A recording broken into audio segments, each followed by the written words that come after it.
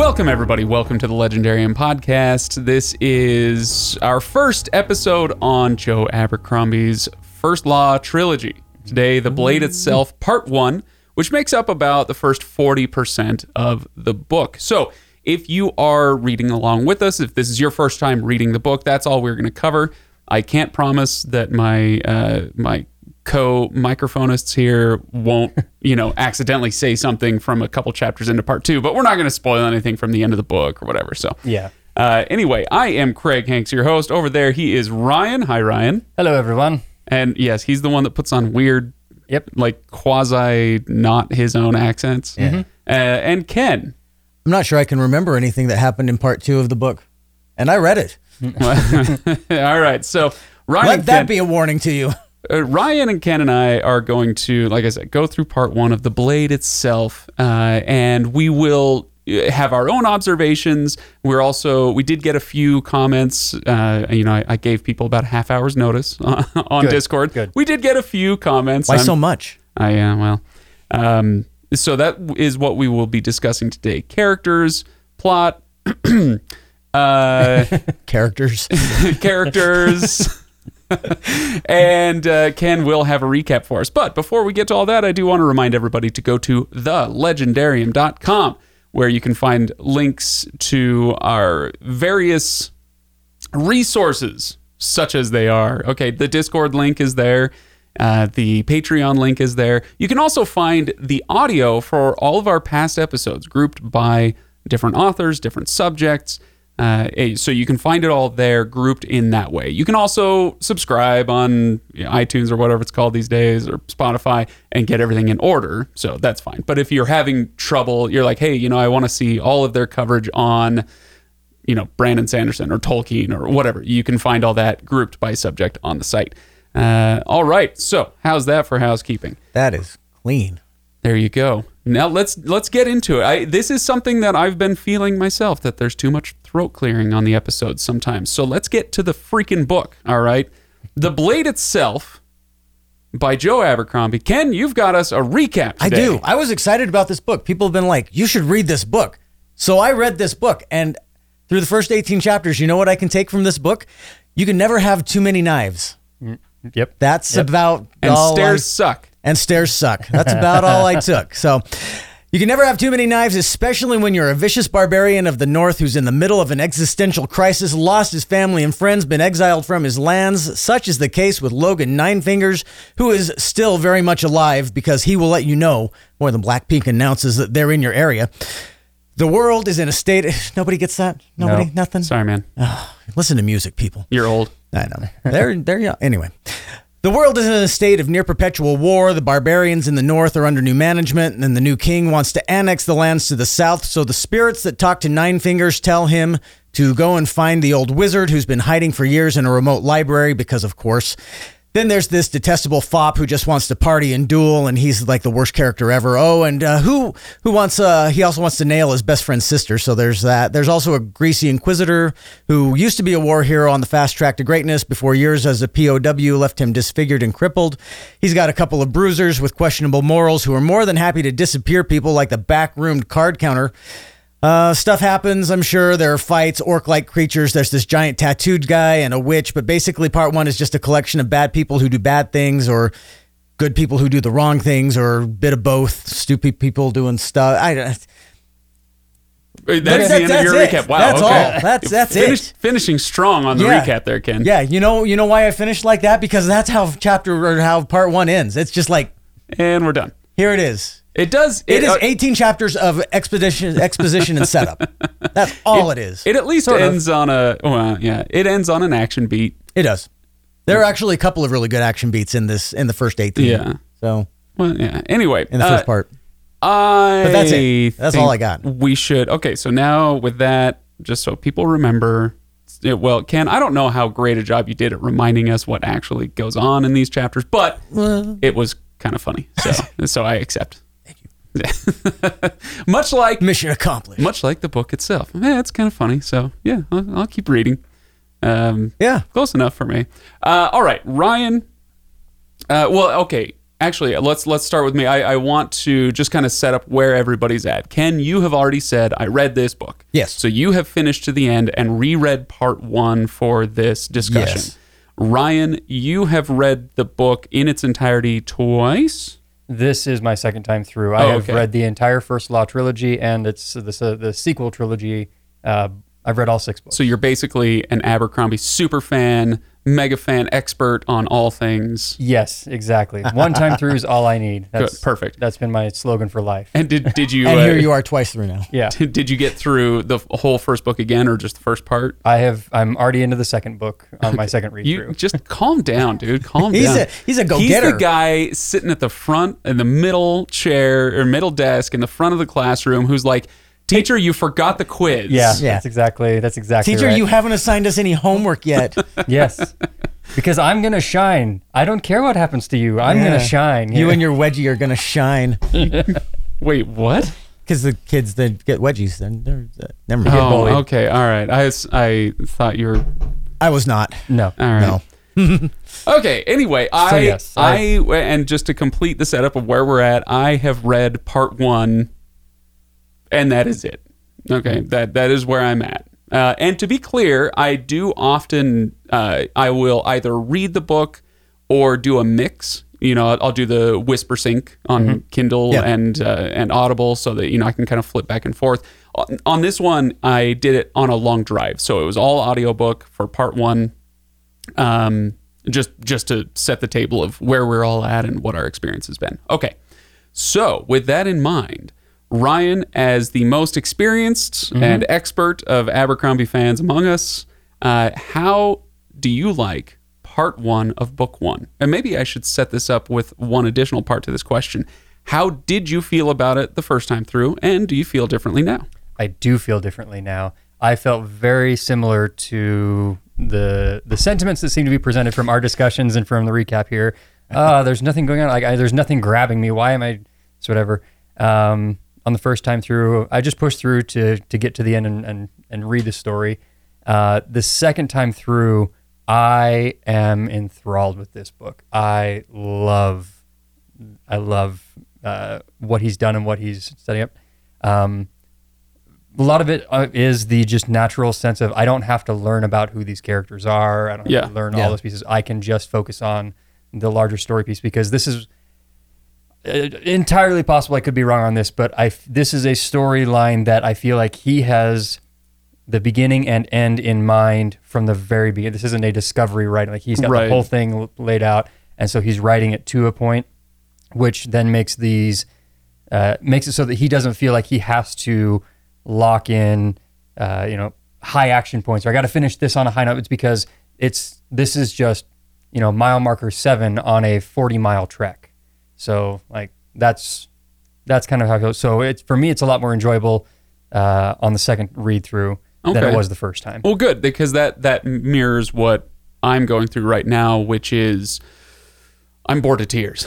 Mm-hmm. Like I am bored. The characters are interesting. It's not that there's nothing to appreciate or to like, and we'll get to a lot of the stuff that I do like, actually. But as I was about halfway through part 1, and at some point I was listening to was it Caval, or what's the name of the kid who's studying fencing? Giselle. Giselle, yeah. Giselle. Well, whatever. Whatever. I can't remember names. I don't even remember your names anymore. I wrote it down, and now I'm not looking at my paper. The weird anymore. thing is, when you actually open up the book, the spellings of all the names, at least for me, I didn't get other than Logan, I didn't get a single name spelled right. It's true. Yeah. And so this is one, honestly, okay, sidetrack. What? The Legendarium doing a tangent? One of the reasons that I don't like to just listen to the audiobook on the first time through is for this reason. It's harder for me to retain names. It's harder for me to understand the spellings. There is, with a careful author, this matters more, but with a careful author who takes their names and cultures and languages seriously, you can often get a sense of the cohesive nature of this culture versus that culture through the spelling of the names and the places and the words and whatnot, right? So usually I do like to read for most of it, the first time through. And this time wasn't a possibility. Anyway, I was reading through Giselle's storyline and got like, how do I put this in words? He is an aimless fop, who has like he has talent, he has skill, but he has no direction. And at some point, I was like, oh, much like part 1 of this book. I don't know if that was intentional, but I certainly felt it at some point with him. Yeah, Giselle's main storyline drive is fencing in the contest, and but it's not. That's the thing, is in part 1 it is not. He doesn't care. Right. Yes. No, it's my father wants me to do well. Yes. I get all this stuff for doing well. Well, I get to party. That's one of his MacGuffin. It's not his motivation, but it's the MacGuffin that drive him. Right. This is what he's doing, but he's not doing it for him. Not yet. That was one of the nice moments of the book. One of my highlights was the conversation that Glokta comes and has with him. And I was expecting a long, kind of drawn out conversation, and Glokta's just like, "You're a dick," and then walks away. And if you actually try, you'll be good, but that's it. Right. And and he doesn't like, and that's about all he does to try to convince him. Yeah. And this is actually, I have to admit, I was a little affected by that conversation, because in the last, I don't know, in the last couple of years, maybe on a professional level, I have been kind of aimless, and I haven't had a goal in mind. But I know I have talents here and there. Okay, maybe not here, but maybe there. I know I have talents. I know I could do things. And when he said something to the effect of a few months hard work, and you could essentially set yourself up. Yeah. I don't know if that's quite that way for me, but with a few months hard work, I could fill in the blank. Yeah. Get a job, get a job. I could get a job, but like start a business, build a brand, do this, that, the other. Like, I have capabilities, but I kind of, sometimes it's easy to just float. Yeah, and so that hit me a little bit. Giselle's life is good, and so why would I want to change that? There's not necessarily an impetus to change because I want better or anything, or I want to better myself, because I'm perfectly content with what I have, and that's very much Giselle's mindset. At the beginning is that one of the key elements of the social structure of this is a hierarchy of status. That there's no meritocracy, with the exception of Colum West, who is not the black sheep. He's the odd one out in this sense, where he has actually earned his way into being more respected, even though he comes from the peasant class. Right. But through his skill. Yeah, he's the commoner made good. Yeah, so. But in this case, it's all he outshone the others, and now here he is. Yeah. He's the first through the breach at Ulriach and that sort of thing, and he compared to Giselle. And I think they're paired. They're very well paired, specifically to kind of highlight this. Giselle is born into essentially the aristocracy, the nobility, and he is, he's the better because of this. Whereas Colum West is the character who earned his position through war and through being through the work he's done, and he won the contest that Giselle is entering before. Right. So we've got these two characters you kind of you put them side by side and look at their different starting points and their similar pathways, and you kind of get the chance to balance out one character versus the other and where they end up and where they're going and their personalities and why they're different. I really like that pairing there. And then you throw his sister in the middle of it to make it fun and awkward and interesting, where you have Adi, who's this woman who this female this woman who just does not comport to any of the social expectations and cues. She's from the peasant class. She's a little bit of a lush, and a little bit, and because she's so different, we get this love starting to, or whatever you want to call attraction to Giselle and Adi, and you're like, okay, well, this isn't gonna work because of their status. Like, this triangle alone, I think, has the potential to be a good story, And that's just one set of relationships in a series where you have about, seven point of view characters by the time we were out of this book. 6 or 7, something like that. Well, and even just in part one, there's just in the section. Amount. Yeah. So actually, let's. I do also want to throw into that mix. So you said we have the pairing of Giselle, and the other guy, Colin West. Right. But then you can also throw Glokta into that mix because Glokta won it like a decade earlier. Yes. And then went to war, got captured, got mutilated. He was on the fast track to be what Giselle is trying to be. And so there. You have this illustration of work hard and you could have everything. There's the guy who worked hard and got everything, and then there's the guy who worked hard, got everything, and then had it all ripped away, painfully and brutally, right? And then there's the guy who doesn't work hard and gets everything anyway, which is so you got the 3. Yeah, you got Giselle on that one. Anyway. Giselle's the guy who could work hard, right? And he's the one that's handed it. And I thought you were talking about West was the guy in this society. So Giselle, I think it's important for me to remember that yes, he's a noble, so he doesn't have to work to come up from the peasant class, but he's also a third son or something. Like he's as I understand it, he's not in line to inherit anything. But his dad likes him best, and it pisses off his brothers. That's right. They do mention that. So anyway, that in this type of society, I think it's always important to remember what order you were born in. Yeah, that's going to matter. Anyway, okay. So what else was it? Oh shoot, I think this is if you think of it, you can. Go for it. Just on a side note, Stephen Pacey is the narrator for the audiobook, and the audiobook, in my opinion, is a masterclass. It's incredible. His characters are great. Sandan Glokta's character, when he reads, I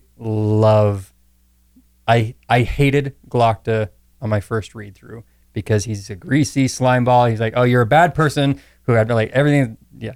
But now as I listen through, I love the Glokta chapters and listening to the thought processes that Joe Abercrombie writes out for him, because he always gives the subtextual thought that Glokta actually is thinking, and then the line that he actually says. Right. And that's a lot of the comedy in the book, the humor that's found in those observations between characters' thoughts and their actual words. But the conversation, when the guy asks him to go talk to Giselle, and his internal monologue is like, yeah, you wouldn't ask me for this, 5 years, you didn't even acknowledge I exist, and now you need me, you right. Yeah. I think Glokta's internal monologues are some of the best. Logan has some good ones, but they're also... Joe Abercrombie does a great job writing the personalities of these characters in those inner monologues and creating distinct characterization in those inner monologue discussions. Yeah. That's I think one of the strong points of the book, of this series and this book is when you are in a point of view character, you get to, and you're inside their mind, it is a very distinct voice. It should be. For those. Yeah. It is not always. It should be. Yeah, and that's saying in the hands of a capable author, it is. Yeah. Yes. It's something that Joe Abercrombie does a cut above, though, I think. Well, and I will say, because to your point, Ryan, the audiobook is very, very well performed. Mm-hmm. It's something that a good narrator can help with quite a bit. True. That is absolutely. Because, it's much like watching a visual representation. It gives you something outside of your own imagination to latch onto. Another reason why, great as the audiobook may be, and it is so far, I don't often like to start with the audiobook because I want to form my own images and whatnot. Yeah. But, again, wasn't possible this time. I will say I did read the first 2 chapters or 3 chapters like a year or 2 ago when we first promised and to read this series, and then promptly broke that promise. But I did read the first couple chapters. Hey, we're here now. And I do remember reading that first Glokta chapter with the first torture scene, and it was messed up. Oh, and he's got... That's a good way to put it. He's got some more messed up. But this was my first book that is... And I feel like it's a book that a lot of people use as the definition of a grimdark. Mm-hmm. Yeah. Like this is... When you think of grimdark, you think of Joe Abercrombie, and I don't know, I haven't read enough grimdark to be that way. This was my first real book series that fit that way, and I think part of my initial response to the book series was the fact that I don't really care for grimdark. I think, that bad things happening to good people and stuff like that. Yeah, it's part of every book, but I guess there is no good guys. There is no good guys. It's just there's the morally gray of everything is morally gray, and everybody. And then I was like, I don't like this. I want a good guy. I want a bad guy. Yeah. But man, I have different feelings. I have different feelings coming around. I'm definitely coming around on this.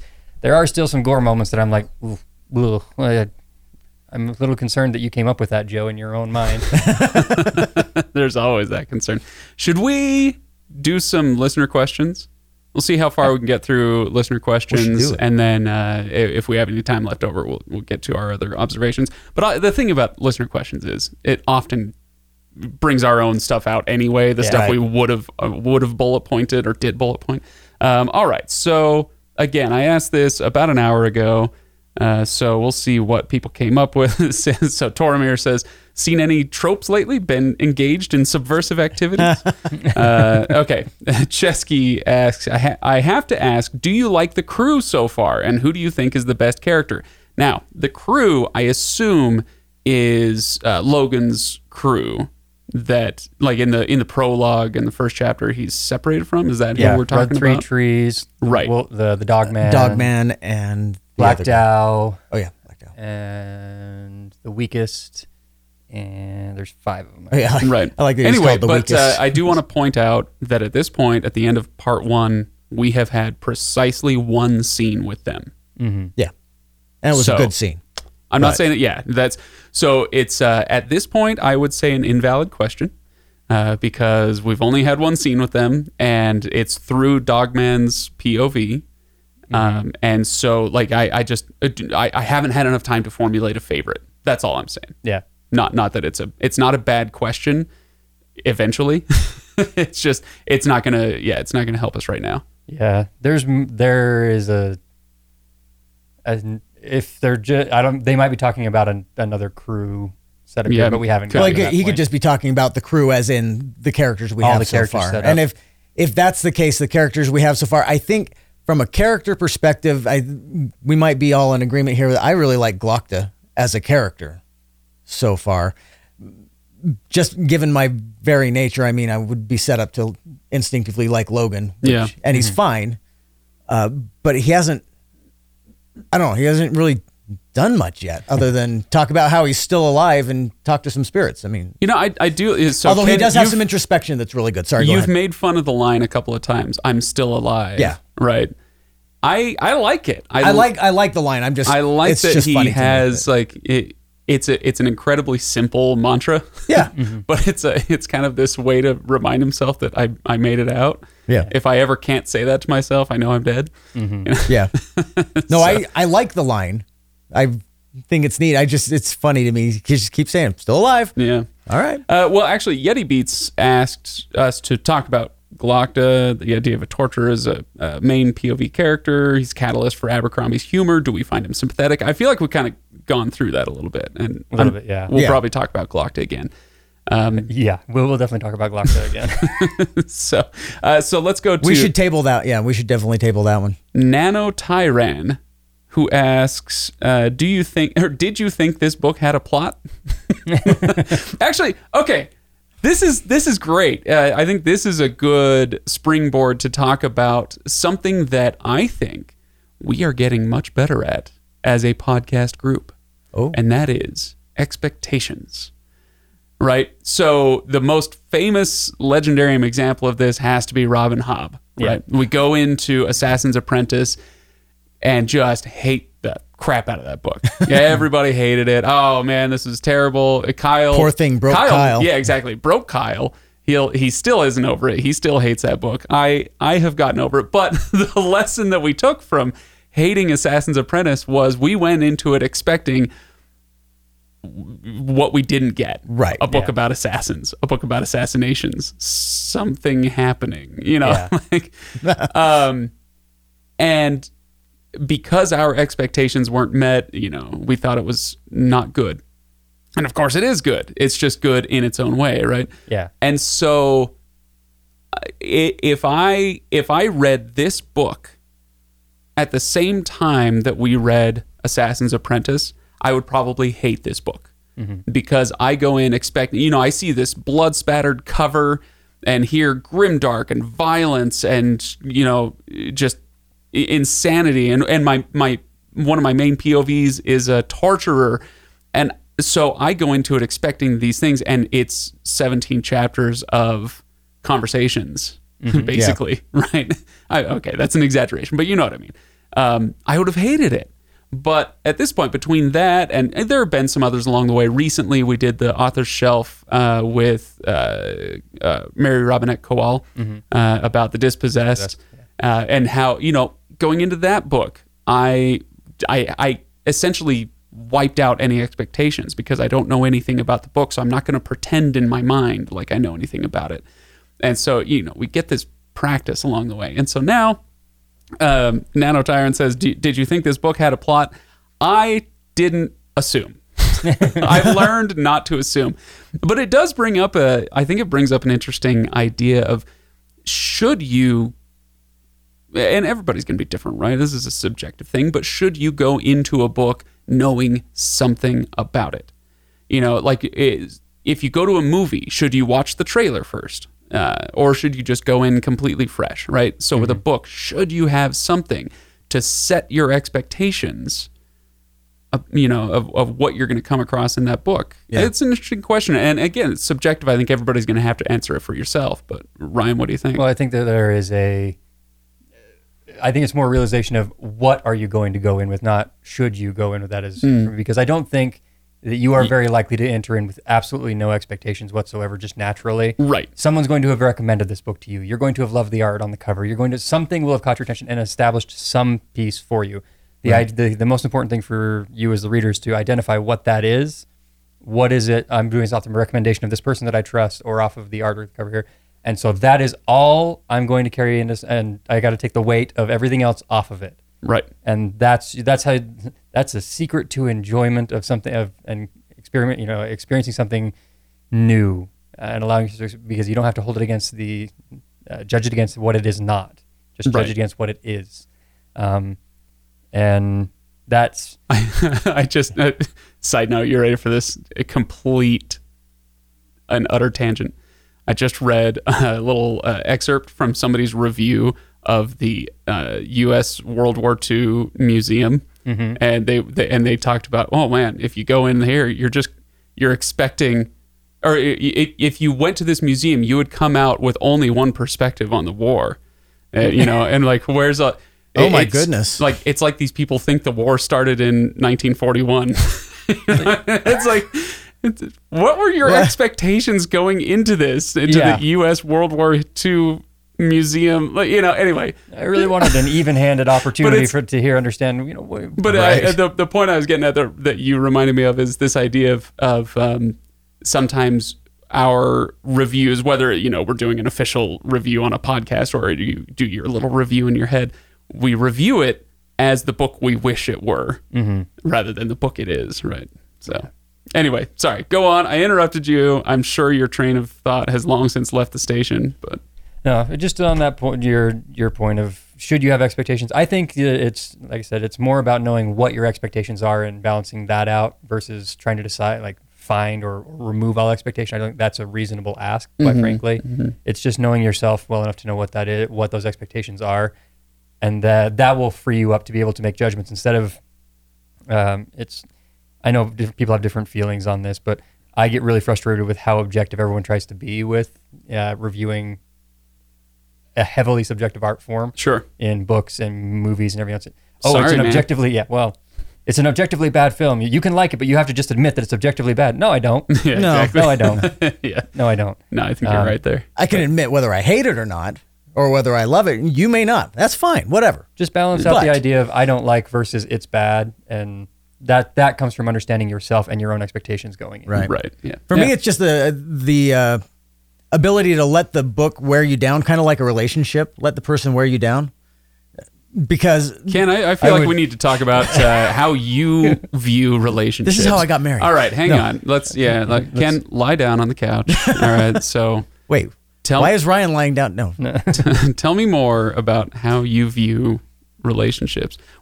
Does the word shackle come to mind for you? Only. Never mind. Don't do it. Never mind. Hard left, Ken. Steer left. Steer far. Get away. How do I get out of this? Don't say hard, Ryan. Come on. Anyway. Where were we? I don't know. Okay, so anyway, it's for me. We've talked about this before. What we were talking about right before, that I need about 100 pages to really figure out what the crap is going on when I'm into a new book. So Depending on the book. Yeah. But we, as epic fantasy readers, this is common for us, right? Exactly. Because a lot of them do have a lot of setup before you really get the feel of what is going on. And so with this one too, I tried to pick it up back when people said we should read it. I tried to pick it up and I read the first chapter and I was like, oh, I got other stuff I got to get to. I'll get back to this later. And so now that I have to read it, I'm like, okay, I'll slog through this.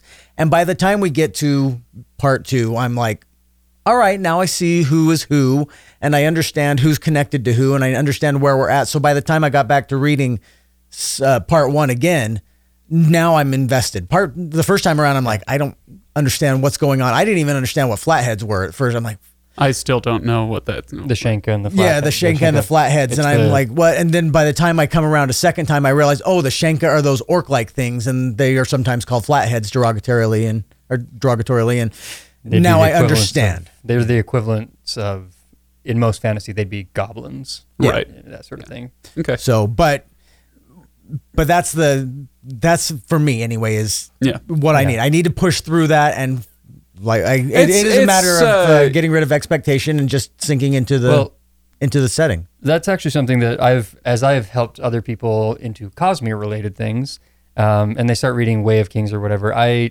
know from multiple read-throughs of that, like the first 9 chapters or so of that book, you are introduced to like 9 different points of view, and some of them you never come back to. And so actually one of the things I will do for people when we start that is say, here are your anchor points. Here are the characters you need to latch on to so you have a place to go. And I actually think that would be helpful for a lot of people coming into First Law, saying like, okay, yes, you're going to get a chapter about Dogman and all these other these other guys here. That's good. Keep it in the back of your mind. Don't hold on to them. You don't need to worry about them too much quite yet. Right. Logan, Giselle, Glokta. Logan, Giselle, and Glokta are your 3 to grab onto and focus on. You have a character that's going to feel like a point of view character, or that's going to feel like a main character, but they're never a point of view character in the book, at least as far as I recall on this one here. And that's Bayaz. Yeah. The first of the Magi. He's right. Yeah, he's an important character. He's a central figure, but he's not. Yeah, he's never a POV character. I don't think. Yeah. So you'll want to track. You'll want to be aware of Bayaz. You'll want to be aware of Logan. But Logan's your point of view for him usually, pretty much the whole time. Logan, Glokta, Giselle will be your anchor points. Grab onto them and hold onto those for your first read through, and then as you go through, you'll figure out all the other little pieces. Like, oh yeah, the Archlector Sulk. What do I care about him? Do I care about the Prince? Whatever his bucket is, and obviously I don't. Yeah, but it's a specific and interesting way to structure a story that I think is becoming more. It's becoming more widespread, but it's running up against audiences who have never had to deal with it, and I'm thinking specifically of TV. Mm-hmm. In the age of prestige TV series, and now, so we're recording this in late 2022. We have The Rings of Power and House of the Dragon, but you can go back and you can talk about Game of Thrones, for example, whatever. I think of video games sometimes. Those are a little different because you are the POV character, right? But this idea that, look, the first 100 pages, the first 20, 25, 40, 50% of this book is going to be setting you up for the roller coaster to come. We're just cranking to the top of the ride for a long, long, long time. And you'll be rewarded, but it takes a long time to get up there. That is epic fantasy. That is exactly. A key ingredient to epic fantasy is that cranking to the top of the roller coaster. And it's not something that has been otherwise widespread. And so anyway, so other people are now getting a taste of that with their favorite TV shows and with some video games and whatnot. And interesting how their reactions have been to something we go through as readers a lot. Yeah, I think that's something that as epic fantasy readers we are accustomed to. The other thing is it is something that it's tough at first, but time makes it so much better for you as a reader, because once you finish things and you go back to the reread on a reread, or I would just think about any of those fantasy series or anything like that you felt like it's a slow burn, something like that. When it's all finished and you go back and watch the whole thing, you're like, wow, that was fantastic because of everything that was there. You know, some people really enjoy being in the slow burn. I do not. That's not really me, which is surprising considering how much I love epic fantasy. But the payoff at the end and seeing all the setup and everything is very, very enjoyable after the fact. This is one of those waiting till the whole season's out type things. That's, with epic fantasy, maybe you don't want to start a book series like this if it's not finished, if you're one of those people who hates slow burn starts. I've heard a lot of people say that they don't like to do that. Megan is one of them. She's like, I don't want to read any more Dresden because it's not done. Like, I get that. But, Well, I think we've answered Nano Tyrant's question. And then I hope 4 or 5 questions around the one. Exactly. All right. So now Kiptan says, how has this book changed your opinion on stairs? So actually, I love this. I love this question because it does get to something that Abercrombie does really well, and that a lot of good authors do really well. And that is to make you reconsider something that you take for granted. Okay. And so in this case, it's stairs. We talked about it with the 5th season, where I thought it was fascinating in the 5th season and don't worry, I'm not spoiling anything. It was fascinating to have my main character be I am inside the head in first person, inside the head of a middle-aged black woman. It's different for me, and it provides opportunities to stretch my mind and right. And so this is it's funny. It's a funny scene, or it's funny writing in a way, but I actually found it more affecting than funny, because it's like, oh yeah, you know what? I've fallen downstairs. Freaking sucks. I just about broke my left pinky toe off falling down the stairs. So you have these experiences maybe, and that kind of cast my mind back to that. Falling down the stairs, terrible idea. It was something that it starts out as funny until you realize that, it's somebody's reality. Yeah, it's a reality, and you're like, oh, and now it's something sympathetic. As a guy who is rapidly advancing in age, I'll say, and no kidding, and who has beaten his body to pieces in the gym over the last decade plus, and who trying desperately to reverse the hold on, time. Exactly, hold on to the faded youth, exactly, and doing all the Spartans and all that. I found a lot more sympathy for his aversion to stairs than I might have when I was 35 or 40 or whatever. I'm like, oh my gosh, I got to go downstairs again. And it's just a matter of simply waking up in the morning going, stairs.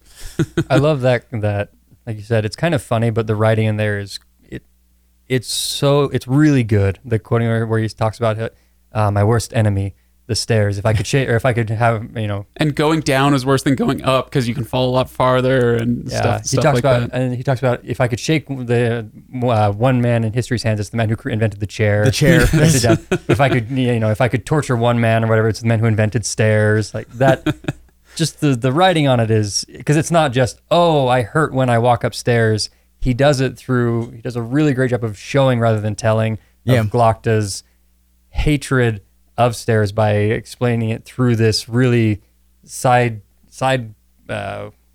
wall's not the right word. My brain's shutting down. An inner perspective. Hang in there. It's only 11:30 in the morning. Yeah, but he does it just through this little alternate writing little style inner monologue thing, and I love it. I think it's fantastic, and I'm much more appreciative of it this time than I was on first read. All right, so let's move on to another one. Let's see. Okay, so sometimes I just ask for favorite lines. I think we got one here from Yeti Beats in the chapter Tea and Vengeance. When I think this is the final chapter of part 1 when he slays Black Toe. Black Toe. Is that who he's talking about? Logan says, "That was a good man, better than me." And Baez responds, "History is littered with dead good men." Yes, that is that's a great line. Well, the line right before when he kills him too, and Black Toe says, "I'm glad it's you," and Logan says, "I'm not," and then does it anyway. I like that line a lot. Yeti Beats goes on and says, Abercrombie is both criticized and applauded for the cynicism in his books. How do you feel about it, even if you feel it's, or even if you even feel it's there in his book at all? I can read. I know words. So how do we feel about the cynicism if we feel like it's there at all? So far, I'm not like overwhelmed by some sense of cynicism. So far. It's not this. I don't think this cynicism is the overall tone of the book. I think you have characters who survive through cynicism. Glokta survives a bit through his cynicism, and all the characters at some level are in a survival mode at varying degrees, and that is actually a very interesting thing to look at, and which I think we should revisit later on. Their degrees of trust and versus cynicism and things like that through the whole piece. I don't think I 100% see why people might feel that it's a cynical book, but I don't think that's the overarching tone or theme. Right. On my first read through, I likened it to Game of Thrones, but with optimism. But more upbeat, I guess is the way I put it. In Song of Ice and Fire, everything seems dark and cynical and down. And there's and it just keeps going. But this, it feels like everybody's kind of cynical, but everybody's kind of upbeat about it at the same time. Well, if you look at, you know what I mean? Life sucks, but I'm not mad about it. Life sucks, but it's life. I'm cool. I mean, we're just going to keep going. Whereas, like I said, the other one, it just feels like everybody is just down all the time. Well, I think you have to look at it through each individual character's take and view on the world, because there really aren't a lot of events specifically to events, dear boy, events. But you look at, like, for example, Logan, based on everything we know about him so far that's been said about Logan Nine Fingers and how he was just this feared, ferocious killer in the North, and that he defeated all of these named men, and but his whole thing, like even the line we've talked about, "I'm still alive," he's got that little sense of, I'm trying to be better than I was. Yeah, he just seems tired. Oh, absolutely worn out, exhausted. But he's trying to better himself. You get this sense of, I'm supposed to like Logan because Logan's my good guy. Logan is the guy who, he did terrible things in the past, but is being better now. But now he's trying to make up for him. Well, that's why we the Baez chapters are pretty good, because I I should say I don't know yet how I will feel about Baez, but through Logan's eyes, here's somebody who is wise and quippy and down to earth and relatable in his wisdom, right? Yeah. And he seems to see Baez as somebody who can kind of lift him out of his life path, right? Yeah. And set him on a different one. Now, again, I don't know how I'm going to feel about him, because as we alluded to earlier, Baez feels like a big major main character, but we see him through Logan's eyes. And that often makes a character untrustworthy to me, because I don't know what's going on behind his quips and his wisdom and whatnot, and what his ultimate goals are. So we'll see. And I'm sure there's a bunch of people either, cheering or rolling their eyes at me saying that about him, but someone's throwing out a wait till book 3. Yeah, exactly. That is something. I wish I'd marked it, but he has that whole monologue with, what's the apprentice's name? The guy he has to carry for 40 miles. Yeah, he has to carry for... Solomon Quai? Quai. Yeah, Quai, that's it. And has that whole line about all these things that he's done and all these things that he said and all of these things that he didn't feel bad about, but now he does, and everything. And I think I almost feel like he's supposed to be... I'm not a very deep thinker on stuff anyway. Now you stop that, Ken. You stop right there. I'm man enough to admit when I am what I am, but this I feel like is supposed to be the moment that everybody does the same thing as they're reading the book, going, well, yeah, I've done things but I'm always trying to be better, and yeah, it's a chance for you to basically relate. taking your reflection of yourself and how can you improve and all that. And I don't know if that's supposed to be what the reader is thinking, but I certainly went, oh yeah. Well, it's getting to the stairs comment I was making earlier that that the purpose of any book like this, or at least it can be a purpose. Okay, maybe not with some, but one of your purposes can be to try to empathize, to be more sympathetic with people around you in real life, not just in books, but take it into your real life and say, like, you know what, stairs are easy for me. Bring on the stairs. But that's not going to be the case for everybody. And you never know, like somebody who is walking up the stairs might be doing so in great pain. Yeah. Anyway, it's little things like that, but it can be for bigger ones as well. Anyway, sorry. True. Did I derail you, Ken? Nope, that was about it. Okay. All right. I think that there's a theme here that's not part of the book. It's part of what authors do to readers that I think is interesting. Identifying when an author is maneuvering his audience. Yeah. And I feel like that is actually, in this case, Joe Abercrombie wants you to feel and think a specific way about a character.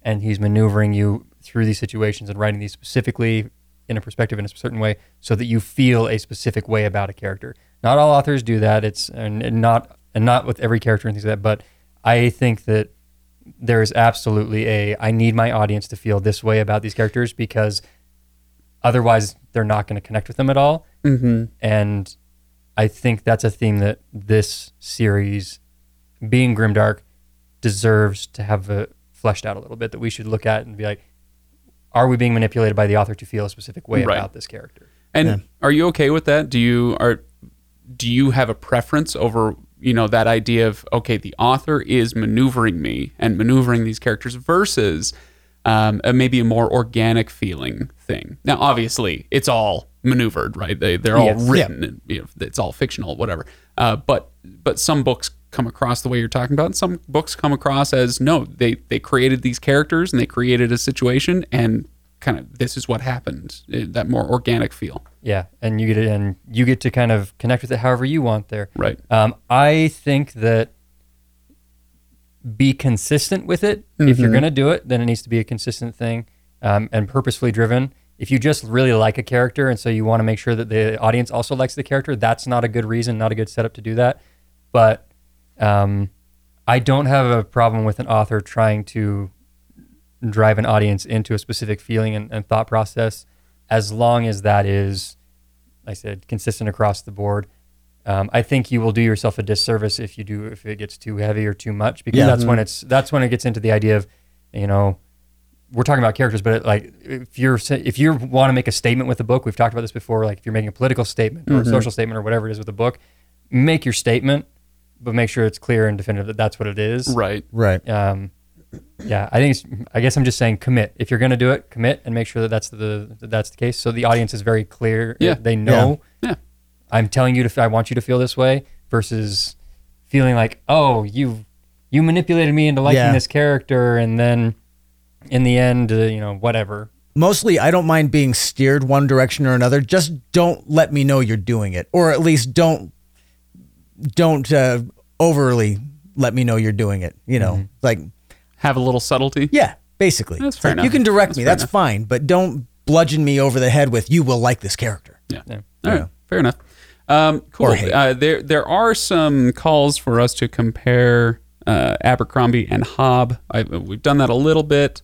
But for instance, Cody says Abercrombie and Hobb are renowned for their character building and prose, often lumped together as paragons in these aspects of writing. Do you agree? And Stormrunner 1730 says Gene Wolfe has entered the chat. Now, I haven't read any Gene Wolfe, at least not more than a few pages. So I can't speak to that. It's one, and for those of you now yelling at your headphones, calm down. We'll get to Gene Wolfe. If we don't, then I don't think Drew McCaffrey on Inking Out Loud will be my friend anymore. So we'll get there. Anyway, yeah. Comparisons to Robin Hobb. I only read the first Robin Hobb book and I hated it. So, well, I couldn't keep up with you guys after that. I'm like, I think in order to have a fair comparison, I would need to get back in and reread. I Robin would have Hobb to as well. That's my thing too. That being said, the focus, it being more about the discussions in the mind, the character building, things like that. I do see the parallels there. I think it's good. I know they're friends. If I compared another author's work to his, I would lean to Brent Weeks. Brent Weeks, yeah. They have a fun internet rivalry going on, a fake internet rivalry. I know words. Yeah. English is easy for me. It's fine. This is why we usually record at 11 o'clock during the day. It's weird how much more comfortable we are at 11 o'clock at night, right? Than we are at 11 o'clock in the morning. Legendarium After Dark. I'm with you, Ryan. I would need to read Robin Hobb again. I read that first trilogy one time, and that was it. And that was a few years ago, so it's not like I have, lines from the books sticking out of my head. Like I don't remember all that stuff that clearly. So. I should amend, just in case she's listening, I did not hate it. Ken, calm down. You know what? I'm going to go out on a limb, Ken, and I'm going to guess that you saying I didn't like Robin Hobb's first book is not going to break her spirit. That's the thing. I don't want her to feel like I'm just. I don't want to disrespect somebody's good work. Okay, but it did not that broke the camel's back. She'll never write engage again. me. She'll never talk to me again. We're going to pull all her books from production. Wait, that's right, Ken. We're trying to get her on for Author Shelf, and you're ruining it. This is why I'm apologizing right now, Robin. Please come on. I'll give it a second chance, though. No, I fully intend to go back and read the Farseer trilogy again, and maybe after having read this trilogy, it will be, some of these comparisons will make more sense to me. It makes sense now. Yeah. Yes, it's character focused rather than event focused. It is introspective rather than extrospective. Yeah, I'm trying to think. I guess so. Sure. And the prose, you don't have a scene like Glokta on the stairs from somebody who is not good at prose style. Yeah. There you go. Yes. So when Cody says character building in prose, paragons in these aspects of writing, sure. So far, so good. I'm with you there. All right, guys. Should we let's wrap it up. I would ask you for predictions, but screw you guys. You're way ahead of me on these books. So my prediction, that's the thing. I don't have any predictions because so far there isn't really any plot to predict. It's just characters kind of roaming around, thinking about stuff. There's loose things out down the road that there are Chekhov's guns that are sitting right. War in the North and a duel with the big tattooed guy, and stuff's gonna happen. Oh yeah. What about Fenris the Feared? Yeah, Fenris the Feared. That's right. He goes through and stabs the dagger through his own hand. Who will face me? And Giselle being just not today, maybe tomorrow. Yeah, maybe tomorrow. Okay, tomorrow then. What? Wait. Yeah. So I know that there's stuff coming up, but I don't have any predictions. Sorry. Can I ask just for quick feelings and thoughts? There is obviously magic in this, but it is not a defined part of it's not a driver of the story. Yeah. What are your feelings and thoughts on the magic as it exists and as we understand it so far? I love it. I love that it is not a driver of the story. And I don't know what books 2 or 3 will hold. Maybe it will become a bigger deal, and clearly Baez can use magic. All of a sudden guys are incinerated, that sort of thing. But I like that it's not, we have to, show magic right at this moment and stuff. It's just kind of there. I like it a lot. Yeah, I think I'm largely with Ken on that. I think have we seen magic more than once? There was the scene when he lit the trees on fire.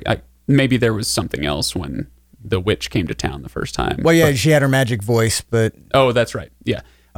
Anyway, yeah, I'm largely with Ken. I like it when magic drives a story, but I also like it when it's just kind of decoration. Yeah. But I will say I did enjoy the idea. So on the road, when Logan is talking to Baez and, he's quizzing his Baez is quizzing his apprentice. Oh yeah. And trying to feed him answers. Mm-hmm. Gets caught cheating. But they get into this discussion of knowledge as power. Yeah. And I like that as an aspect of this magic system, presumably going forward, the idea that, anything can be magic, anything can be powerful, but to tap into that power, you have to know that thing. You have to understand that thing. The study of a blade of grass would take a lifetime. Exactly. Yeah. Right. Yeah. And so, his specialty is fire. And so he can do magic, and Logan's like, "Can't you heal him?" And he's like, "Sorry, man. Told you we specialize." Yeah, and healing has never been my thing. You know, if I can burn it closed, maybe. But it's right, right.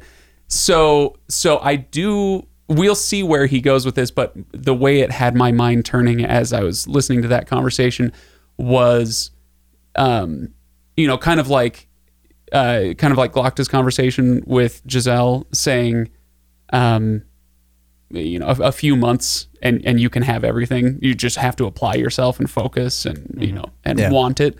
The magic system feels like it may be a similar type of thing where it's like, look, everything has potential, has power. Any subject that you can dive into has something to it. And I like that concept, like in real life, sans magic. I like that idea that there's an old story that I remember hearing when I was a kid of a woman who was kind of aimless in her life, and she wanted something. She wanted some purpose, and she wanted some focus, and so she was kind of dejectedly sitting on the ground, and the wise man comes by and says, "What are you looking at?" This is apparently a true story, by the way. It says, "What are you looking at?" And she's just looking down at the ground and bricks, and he says, "What's a brick?" And she goes, "I don't know, cement and rock and what." Yeah, but what is a brick? And then she actually devoted the next few years of her life to knowing what a brick is and studied it and became the world's foremost expert on bricks and published books about it and all this stuff. And then, she had achieved this renown as apparently this is a real thing. And you do need people who know about bricks and building and materials and all that stuff. So this is a legit thing. And it gave her purpose and focus. And then eventually she had another conversation with that same guy. And so they're walking along and talking about bricks underneath their feet. And he says, "What's that?" And they look down, and it was an ant crawling across the bricks. And so he says, "What's an ant?" And, and then a few years later, she was one of the world's foremost experts on ants, that idea that it doesn't matter what the subject is, but focus and perseverance and the right amount of luck and intelligence and wit can give anything power in your life. I like that concept quite a bit. So we'll see if the magic system leans into any of that kind of thing, but maybe. Okay, we'll see. All right, well, I think that'll do it for today. Let's call it there. This is part 1. I expected us to only go for 40 minutes so that I could make a joke about, because it's 40% of the book. Yeah. So we'll have a much longer episode after part 2, but we'll see.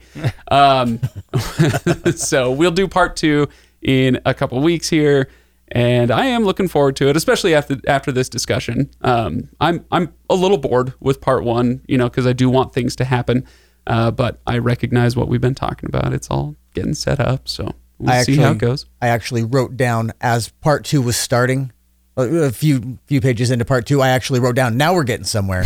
So there you go. Anyway, so I am looking forward to it now, and we'll get there. And for everybody else, enjoy those coming discussions. And please, if you do enjoy this, if this is interesting or fun for you, we appreciate you listening. That is the number one thing we ask of you. And then number 2 would be, hey, come hang out on Discord and let's chat about it. There's an amazingly fun and friendly Discord for you to chat about it. You can find the link at thelegendarium.com, and you too can join in the conversation on the nicest corner of the internet. But the third thing I would say is, if you do enjoy these conversations, please share them. A podcast that isn't growing is dying, and we do want to grow.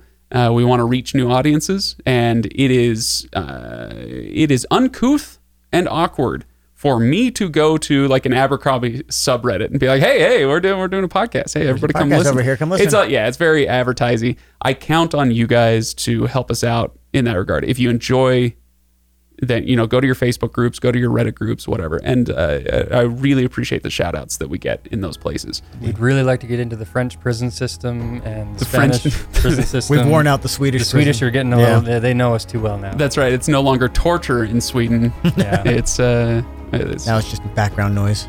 Would we be a tool in Glocta's belt? You would be. I've got a pair of headphones here for you.